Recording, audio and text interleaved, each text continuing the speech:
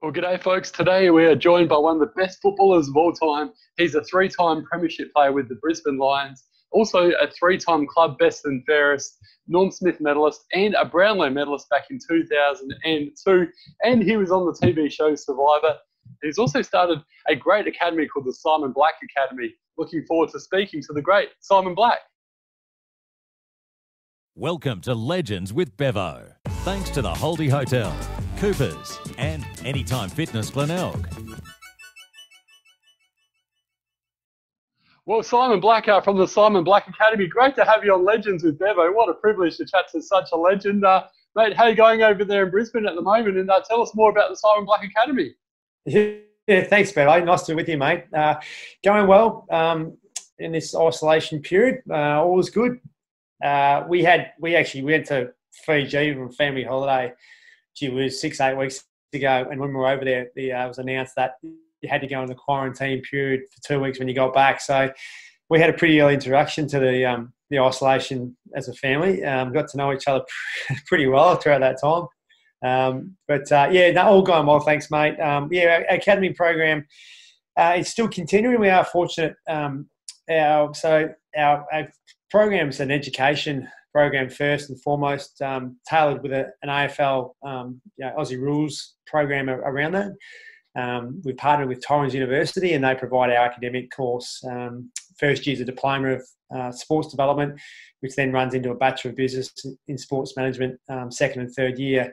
So it's sort of school leaver type age demographic. And as I said, the football program ties in with the education side, and the AM part of the day is the athletic/footy side, and the classroom education side's in the afternoon. And the age entry is sort of 17 and a half plus, school leaver age bracket. We have programs, one in Perth, one in Adelaide, based at Norwood Football Club, one in Melbourne and one in Brisbane up here. So it keeps me busy, mate. But I've really enjoyed the involvement with the course and with Torrens University the last few years, and I guess trying to impart a little bit of my knowledge from my playing days and life, I guess, to our young males and females. And what's involved with the academy, mate? Obviously, it's training and learning on the job and situations. Playing footy and outside of footy as well. But yes, if I sort of know of a kid that wants to get involved, or for people that are listening out there, tell us more about it, how it all works. Yeah, so as I said, we're partnered with Torrens University, and they provide our academic academic course. The first year is diploma level, which then runs into the degree Bachelor of Business in Sports Management. If there's anybody out there who is interested, I guess a little bit more background around is we have three pillars to our program. It's the education side, the football side, which we try to really, I guess, be specific with our skill development of our young males and females. And a lot of our guys and girls play for their local footy clubs. Not at the moment, I guess, with current environment. But so we, if you come to us and you're an inside midfielder, or you want to become an inside midfielder, we really try to tailor our design our drills around the specific attributes needed to play that position. You're a key back, you're a small forward, whatever it may be. So we really try to be quite proactive to make our students come to us about what it is they want to work on, and we design drills around that.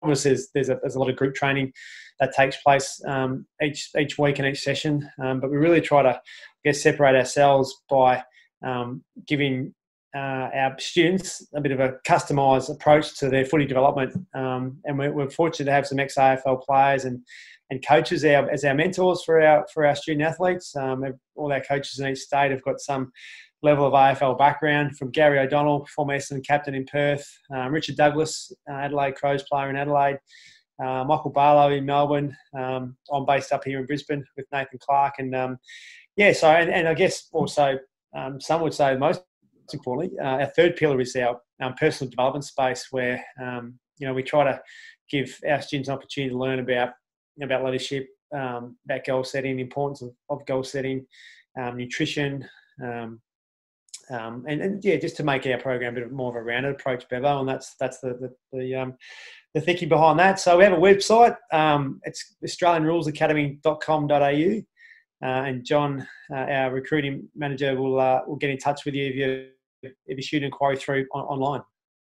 Wonderful, mate. I'll certainly be giving that a big plug for you on Facebook. And speaking of plugs, I better give a shout out to Dale Fleming, who organised this interview today, and great fella Dale, and obviously used to play footy for Norwood as well. What's your relationship with Dale, and I guess how'd you get sort of involved with the Norwood Footy Club, and what made you choose them over any other sample clubs, Blackie? Yeah, Flemmo's a great guy, and he was our conduit to Norwood Footy Club, and introduced us to James Fantasia there. And yeah, they've been great. Obviously, such a proud, historic club in South Australian football, Norwood, and got a great development going on there, redevelopment going on there at the moment, haven't they? Which should be completed soon. So we base ourselves there. We're not affiliated per se with Norwood. We just base ourselves out of Norwood, and use the Oval and the gym and so forth. And as I said, James Fantasia has been great, and it's a great facility. And Jared Cotton, the head coach there, helps out as well with our students with some coaching at times as well. So I feel very fortunate that Flemmo has been a great conduit for us to be linked with Norwood. And as I said, a great club, and always enjoy coming down to Adelaide and working with the students in the program there at Norwood. Well, looking forward to meeting you in person one of these days, mate, when you do come down to Norwood and shout you a coffee for this great interview today. It'd be good to see you, mate. Now, let's get on to your experience with the TV show Survivor, Blackie, because my missus absolutely loves it. It's a very popular show around Australia. I watched it as well when you were on there. It's just unbelievable, some of the stuff that they make you guys do, and then surviving all that time as well. You did really well. You're very close to winning it. You're the 18th person voted out, so you got pretty close, and you got blindsided as well, so you're pretty stiff. Talk us through your experience on Survivor. Yeah, I loved it, Bev. It was an incredible experience, one of the most amazing experiences of my life, that's for sure. I was actually saying to my wife last night that we made it 6th or 7th, whatever we are today, that this time last year was probably about day 4 or 5 out there in the jungle in Fiji and of the game. And I remember having this overwhelming feeling of I guess, anxiety and just, so I'm talking the lack of food kicked in and the lack of sleep. I think we're probably going off a couple of hours sleep every night for the first week or so. And you're just like a zombie. And obviously the lack of food, you get rations of rice and beans that they don't really fill you up too much. So it really hit me. And I was like, wow, how am I going to last 20 days, let alone 40 days out here? You have that moment and you sort of, so I was lucky to last 42 of the 50 days, and you have moments where you really ebb and flow. But I remember that first day 4 or 5, just thinking, my goodness, this is get me out of here. But that's what a lot of people have. They experience it, everyone goes through it, and you come through it, and your body just adapts. I found weight wise, my body weight, you drop really quickly, really suddenly. I'd have as a guess, I would have lost 6 or 7 kilos in the first 9 or 10 days. Wow. We hardly ate any protein. We couldn't cook our beans. We kept making a mess of those when we tried boiling them. And then you plateau for a long time. But to talk about the game, I mean, I just loved it. It's such a great experience. It's a bit of a contradiction, Survivor, in that, it's a team. It's a real team, tribe v tribe.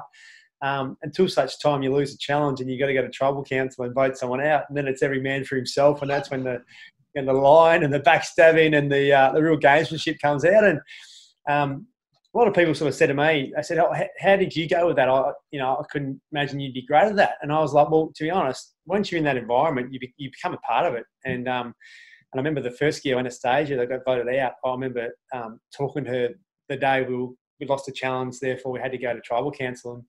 And I said to her around camp that afternoon, I said, Anastasia, I guarantee 100% I'm not voting for you tonight.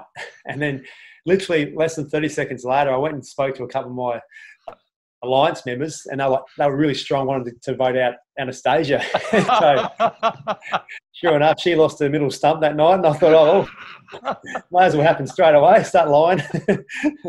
But no, great experience, mate. I totally loved it, and I'll do it all again tomorrow. Oh, that's wonderful, mate. And yeah, he's such a nice guy. So I can imagine you'd feel terrible doing that because you wouldn't want to offend people, and especially when you said to her that you were going to stay on her side and then have to vote her out. That's tough, isn't it? Yeah. Well, yeah. I mean, I did. I felt terrible for a little bit, and then you quickly had that feeling of, oh, well, it could have been me, you know. So that's what gets you. And I got blindsided, like you said. I mean, I've copped it from my mates a lot. I didn't get a lot of airtime in terms of strategy or gamesmanship, unfortunately. You know, but you know, it is what it is. Yeah, when I got blindsided by Luke, really was a great game, survivor player. My plan was to try to get Abby out that night, and anyway, they all told Abby the plan, and I got blindsided. But I went off to Exile Beach, managed to come back in the game, and I got stitched up beautifully again by Luke and Harry because they had some old clues to idols that they'd previously found, and they replanted them in the jungle. And silly me found them, and one of them was like, there's an idol in the shelter, and so I kept looking through the shelter for about 12 hours, and it ripped it apart. And then Luke's one said there's an idol underground, which I dug for 24 hours, just all through the night. I got paranoia, just thought there was someone following me, and I just went a bit mad. So, yeah, test you, mate, mentally, that's for sure. Oh, that's wonderful. And how do you go sleeping? Because I can just imagine, like, there's not much to sleep on. It doesn't look very comfortable at all, Blackie. Yeah, I know. Well, the first night we built our shelter, and they put bamboo on the floor, and I've got a pretty ordinary back with some back issues, and I'm not sleeping on that. There's no way. So I went down the beach, and the tide was out, and I was sleeping on the sand. And not great, mind you. And then the tide must have come in throughout the night. And I woke up, the big wave crashing on me, soaking wet. This is horrible. But so welcome to Survivor. But yeah, you throw palm fronds down. We got rid of that bamboo on the floor, and you throw a few palm fronds down, and you kind of just adapt and get used to it. Big, massive crabs though. Like I'm talking like almost basketball size, big crabs sort of floating through our camp at night, and you're hoping you weren't going to get bitten by them, and there's sliders around. So, but mate, yeah, I loved it, mate. I'll do it all again. Well, let's hope we see you in the future with the All Stars, mate, because that was really good, that All Stars series that was on recently. Yeah, it was great, wasn't it? Yeah, I loved it. Yeah, it was a fantastic season. Hey, now let's talk to you about your illustrious footy career, because this is certainly something we can talk about for a long period of time. A 3-time premiership player, 3-time best and fairest at the Brisbane Lions, Norm Smith medalist, and also a Brownlow medalist. The list goes on, Blackie. Talk us through the footy journey and how it all began and how you end up at the Brisbane Lions. Yeah, Bevo, so I'm a Perth boy. I was actually born in Mount Isa here in North Queensland, but grew up in Perth. And yeah, I was a big West Coast Eagles fan growing up. I started playing from about the age of 9. Dad was a Kiwi, so I think I played rugby before I played Aussie rules. Yeah, so East Fremantle was my waffle club, and I sort of went down there as a 16, 17-year-old to play some Colts, and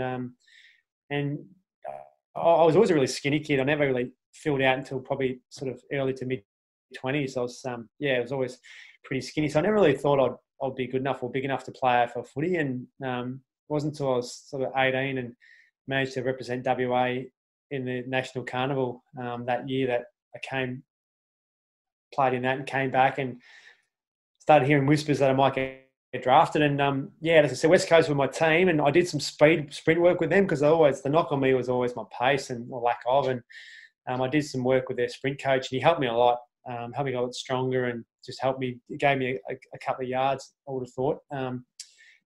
They made me do a test one afternoon, and I had to get a certain time over either 20 or 40 metres, and I didn't get that time. And so they're like, yeah, we won't be interested unless you're there late in the draft. They told me openly. And anyway, so I picked 31. Brisbane picked me up. And at the time I had really mixed emotions because I was a Perth boy, wanted to play for either the West Coast or Fremantle.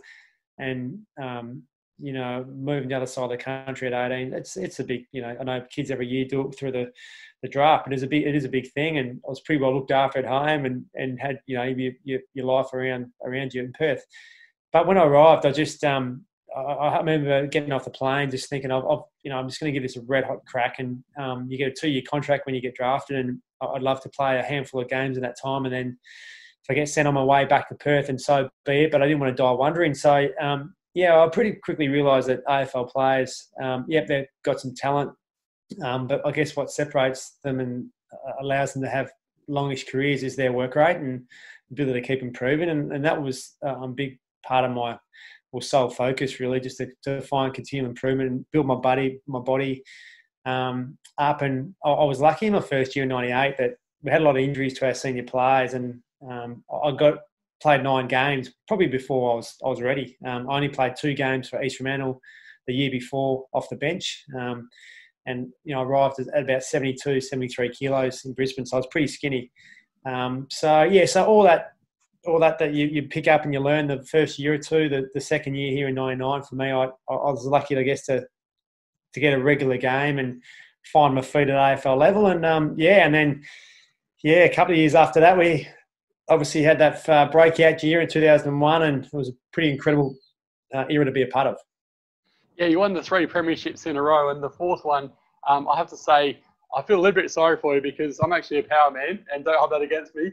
And I almost, if we weren't playing against Brisbane in the grand final, 100% would have been going for you guys to win that grand final. But when the siren went, I was a happy Port fan, but I felt really sorry for you guys at the same time going for your 4 in a row. But the 3 premierships, though, mate, which one was your favourite and why?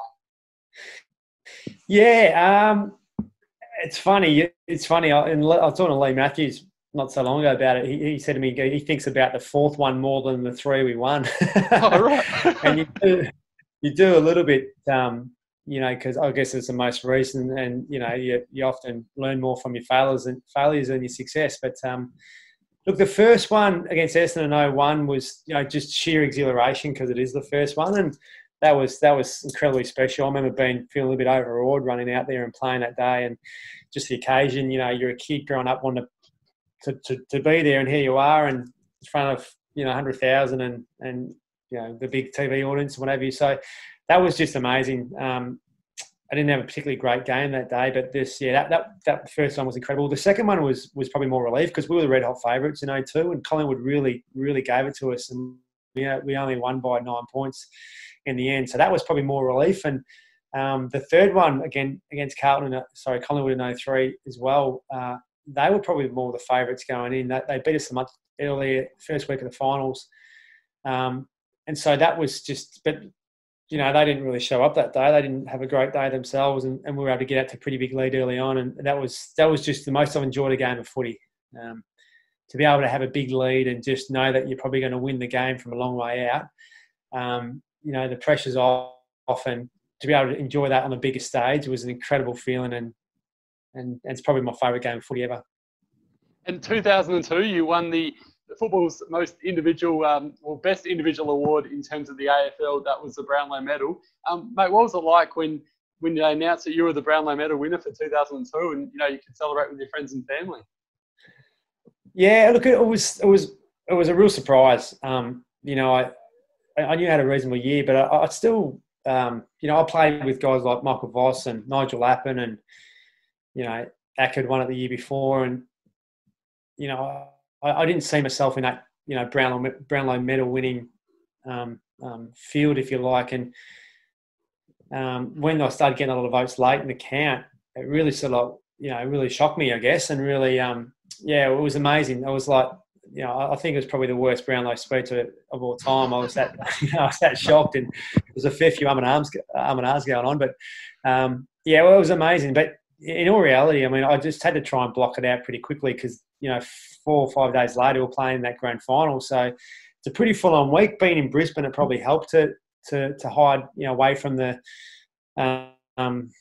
scrutiny, whatever you call it, for the weekend. It really helped going down to Melbourne on the Thursday, just so we go into camp together 2 days out from the big game. But it was amazing, Bevo. It was a childhood dream. You often hear players, you don't, I guess, fully appreciate it until you retire, and that's probably the case.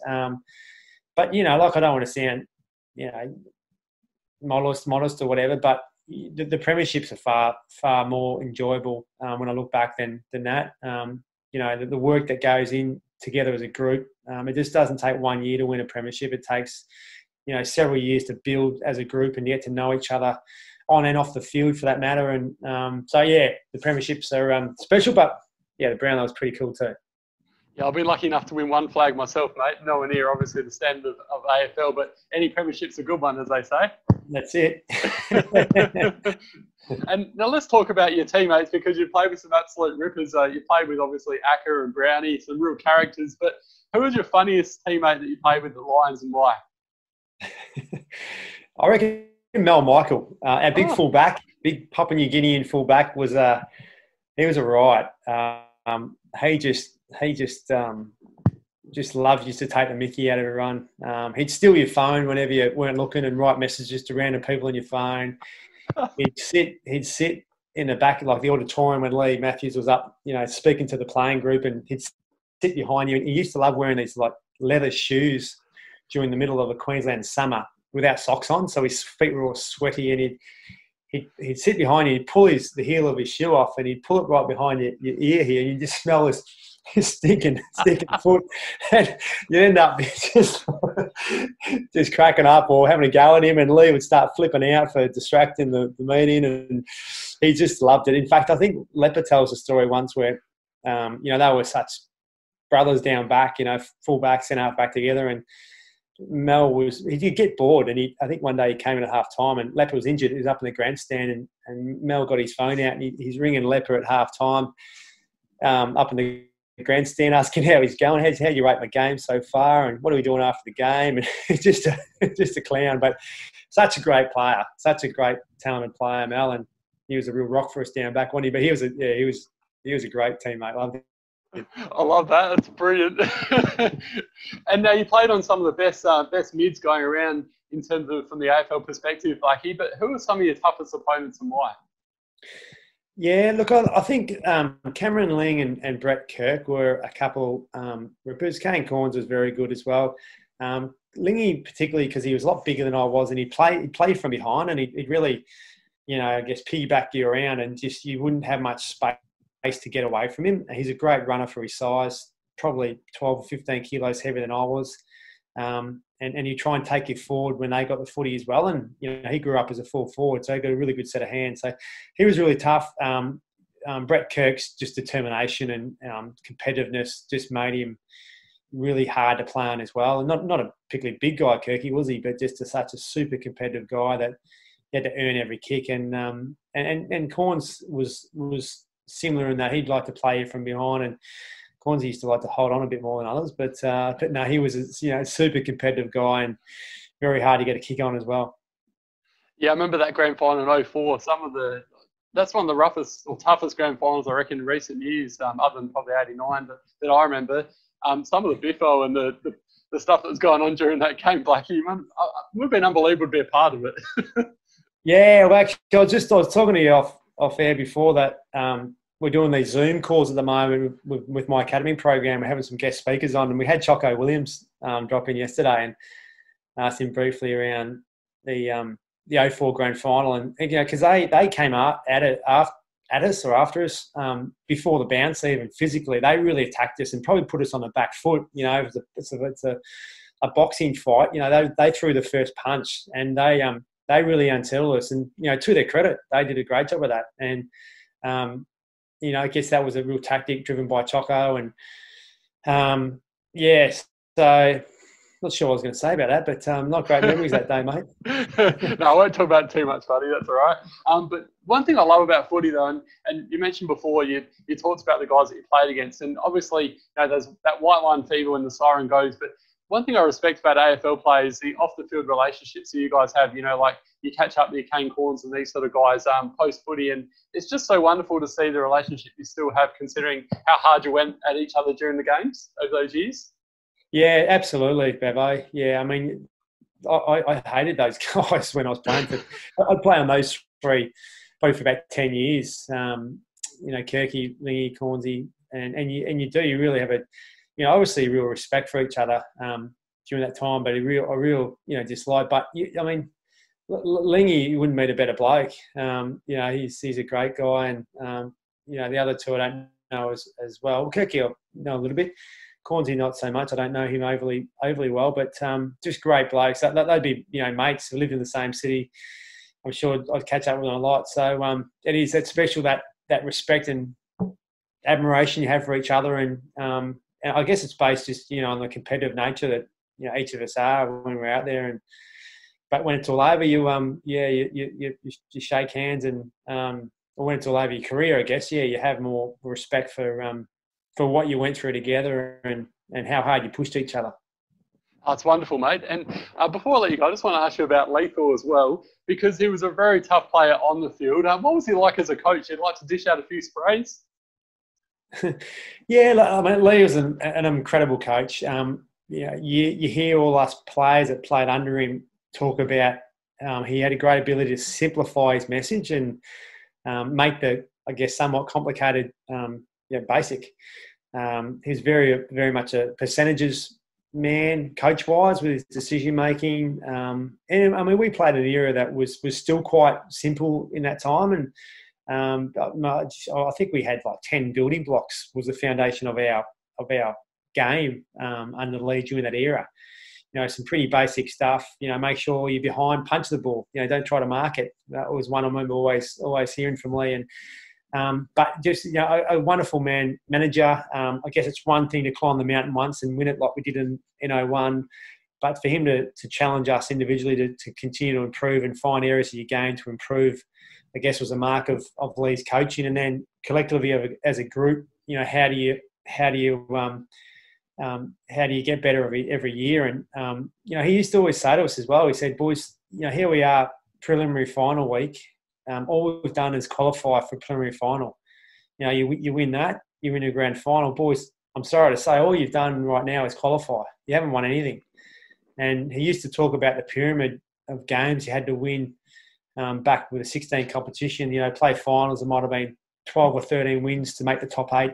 To be top 4 might have been 16 wins, 15 wins perhaps. I forget exactly what it was. You know, top 2 sort of thing. And then he'd sort of, you know, and we'd review that once a month, how we're going in the course of a season. He was just a great operator. So many life lessons, you know, so many I guess, one-liners or, life lessons that he's taught us. And I guess some of those have come down from the great Alan Jeans and John Kennedy that he played under over time. And just a great, fantastic guy. A lot more relaxed these days when he's out of the coaching world, and but just got to feel very fortunate being able to play under such a wonderful football person in Lee Matthews. And it gave us great confidence when he was up in your box, running out in grand final day. When he had your back, it gave us as a playing group enormous confidence. It's wonderful, mate. No, well done to you. And obviously, those 3 flags certainly go down as one of the greatest football teams of all time, especially in the last 20 years, that's for sure. Also, mate, before I let you go, the Simon Black Academy, where to from here, so the next 5 years? What sort of plans do you have in the future, and where do you sort of see yourself going forward? Yeah, Bevo, I guess we got a big issue at the moment is trying to create awareness about our program in schools and football clubs. And you know, I hear a lot of when I speak to people about, you know, our age that you know, love footy at school leaver age bracket. I say, I wish there was a program like that when I was leaving school. And it's been not really nice to hear that, the combination of education and football you get to do in a program like ours. So for us, it's about trying to create that awareness in schools, and we are a university pathway. We're not in that, you know, TAFE space. We're actually in the university space, which is great, through Torrens University, our provider. And you can still do 1 year in a diploma level. So, it's awareness really for us. We have the 4 programs in Perth, Adelaide, Melbourne and Brisbane. So, you know, I think it's more about just trying to grow those and continually develop them. And we've got a great team involved of people these days with our coaches and our mentors and our tutors of our students. So, Bevo, it's really about just trying to continue the growth of the program and the awareness in each state. Well, keep up the great work, mate. Absolutely love the academy, and as I mentioned earlier, I'll certainly give it a good plug for you, and look forward to seeing where it goes from here. And also, I love your work on Triple M as a commentator, and you're looking forward to the season starting soon and hearing your great expert advice and expert opinions on this great game of ours. Oh, good on you, Bevo. Thanks, mate. Appreciate it. It's been really nice to have a chat with you, bud. Likewise, mate. Take care. We'll speak soon. Yeah, we'll do. Take care, mate. You too. See you, mate. The Legends with Bevo. Thanks to the Holdie Hotel, Coopers, and Anytime Fitness Glenelg.